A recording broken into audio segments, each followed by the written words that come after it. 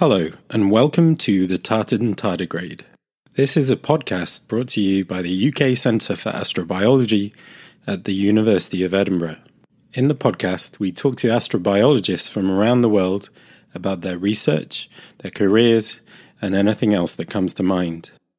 In this episode, we are joined by Mohit Melwani Daswani from the NASA Jet Propulsion Laboratory, who told us about modeling of icy moons interiors.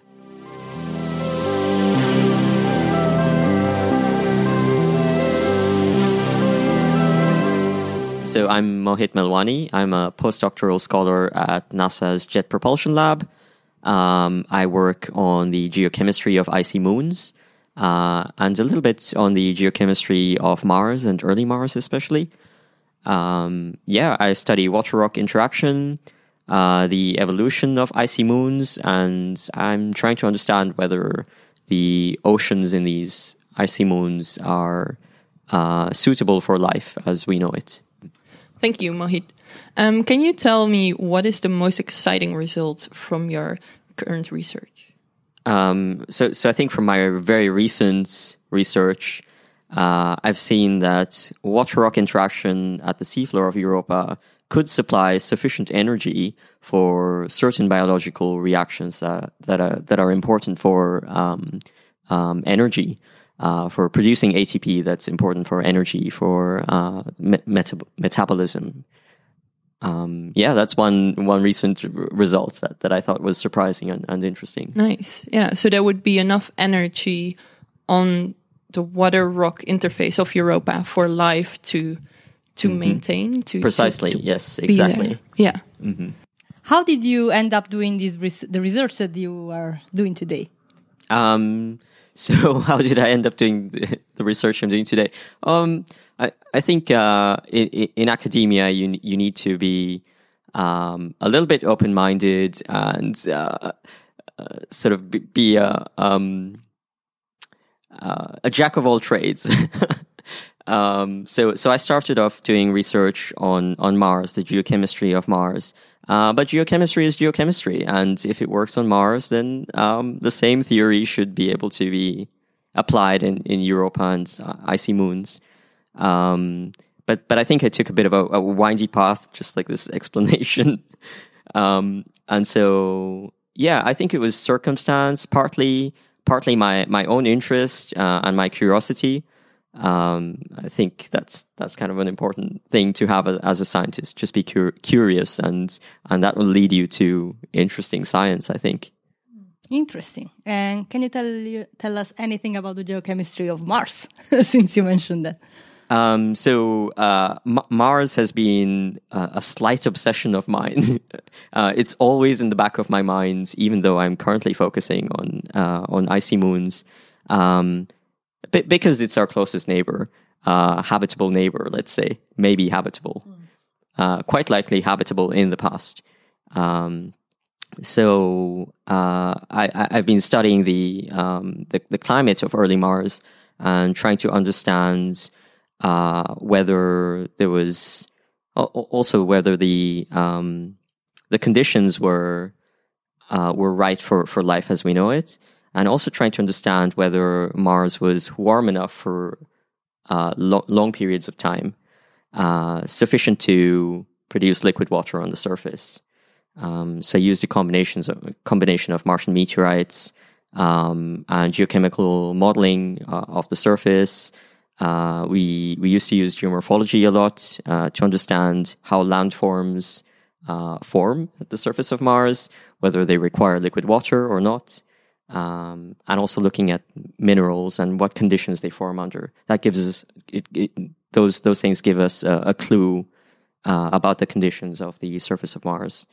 And you were talking a bit about your background and that you needed to be flexible and that your path to the research that you're currently doing was not really a straight path. So can you tell a bit about how you got here and how what made you make those changes? I think, like I said, it was a lot of it had to do with circumstance. The opportunities came up So I studied geoinformation science and Earth observation during my master's degree, and so I was given the opportunity to look at some data for Mars, and this was something out of my own expertise. It was not something I had considered doing before, but it used the same techniques that I knew about. So I had trained in remote sensing, and here was this wonderful data set looking at the surface of Mars and the minerals on the surface of Mars.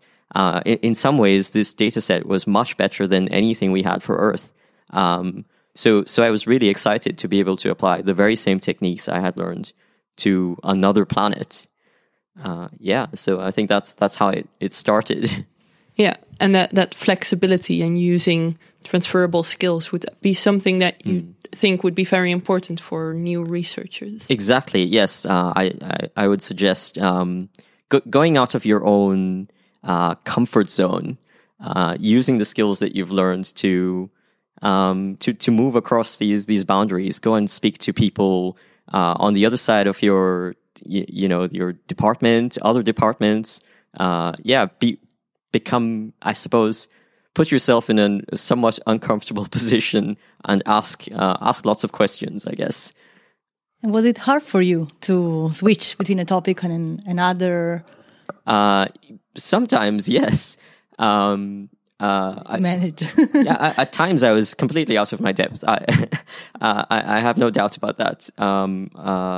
Speaking to particle physicists, for example, always makes me nervous because I don't know anything about particle physics. But it's just always fun, and I think I learn something new every time. Something a little bit different. How would you define astrobiology? Well, that's a tough question. I suppose I am. I consider myself an astrobiologist, but also not a very in-depth one. So the work I do helps constrain chemical conditions and physical conditions that may or may not be used to understand habitable environments. Essentially, I can understand fluid chemistries, redox conditions, energy available for life, but I'm not a biologist, and I essentially do not know how biology really works. It's complicated. It's so complicated, but I love speaking to biologists, molecular biologists, who can help me constrain also and understand what life requires. So you're using this multidisciplinary way of communication with other scientists. That's right, yeah, and I think that's really fun also, and I would encourage everyone to do that again, to speak to other people who have different areas of expertise. Well, this comes to the question: what is astrobiology for you?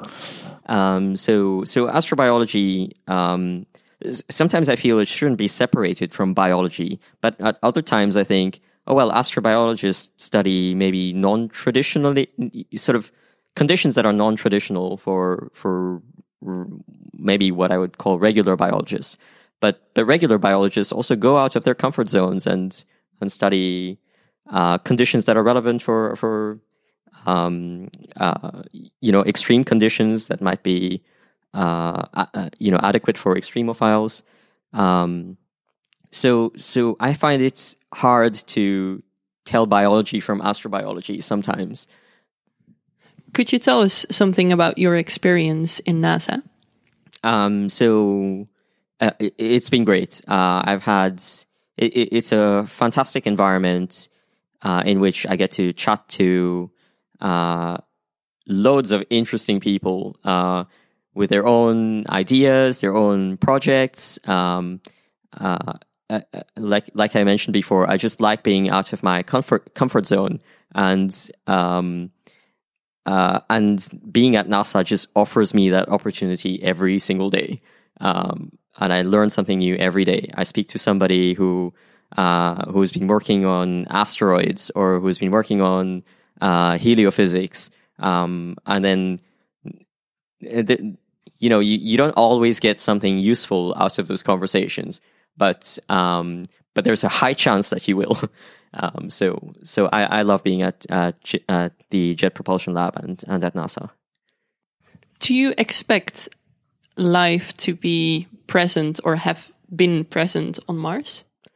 So from our own work, it seems that there was some period of time in which the conditions were right to maybe sustain life. Maybe simple life forms at least.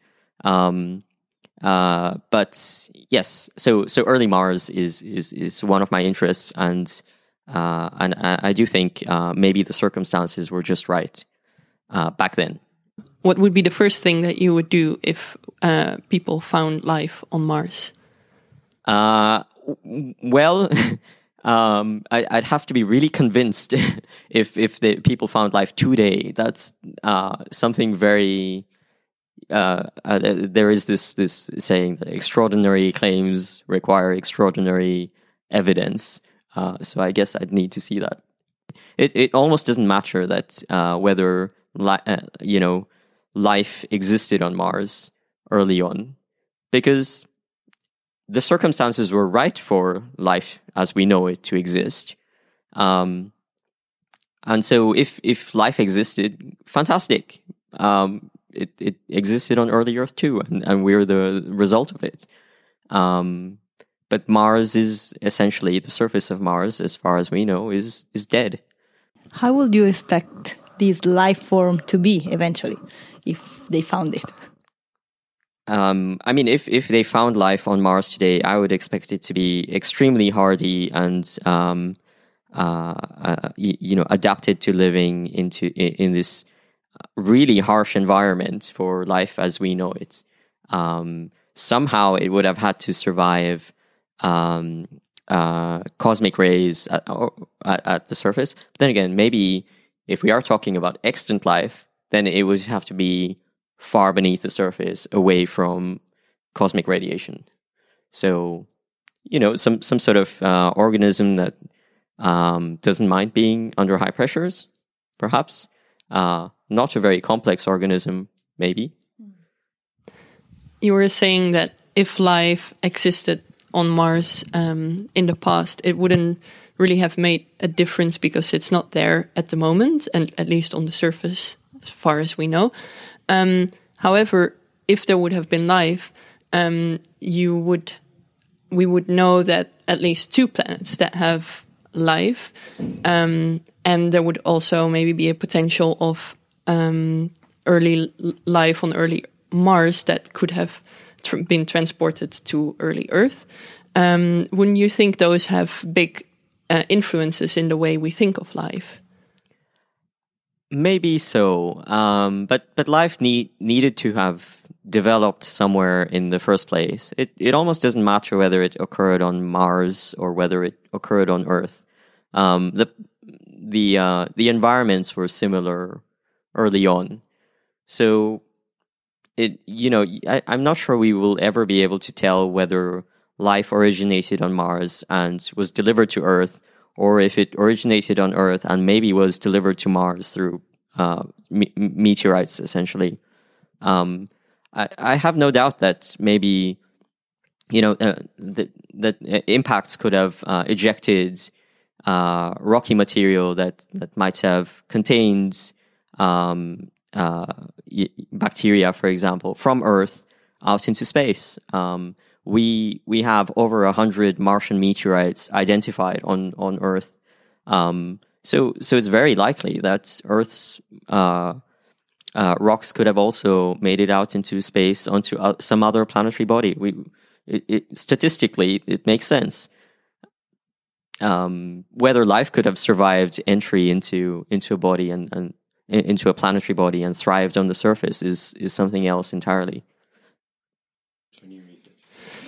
Do you have any advice or tips for new for students that want to get a career into astrobiology or for new researchers? I think the best qualification you can have is to be curious.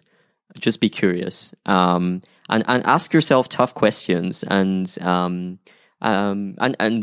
challenges should motivate you. I feel things that are tough, are challenges essentially to be surmounted.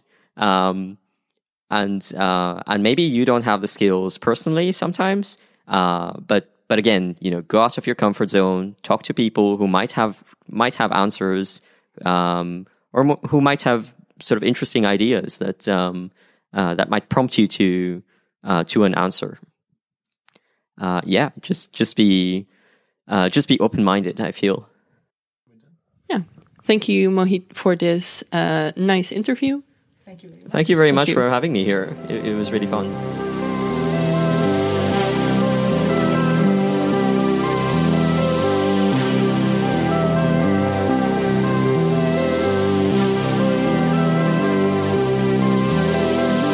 Thank you for listening to the Tartan Tardigrade. If you'd like to find out more about the UK Centre for Astrobiology or astrobiology in general, you can visit our website at astrobiology.ac.uk. You'll also find links there to the other episodes of the podcast and a link where you can subscribe via the University of Edinburgh podcast service.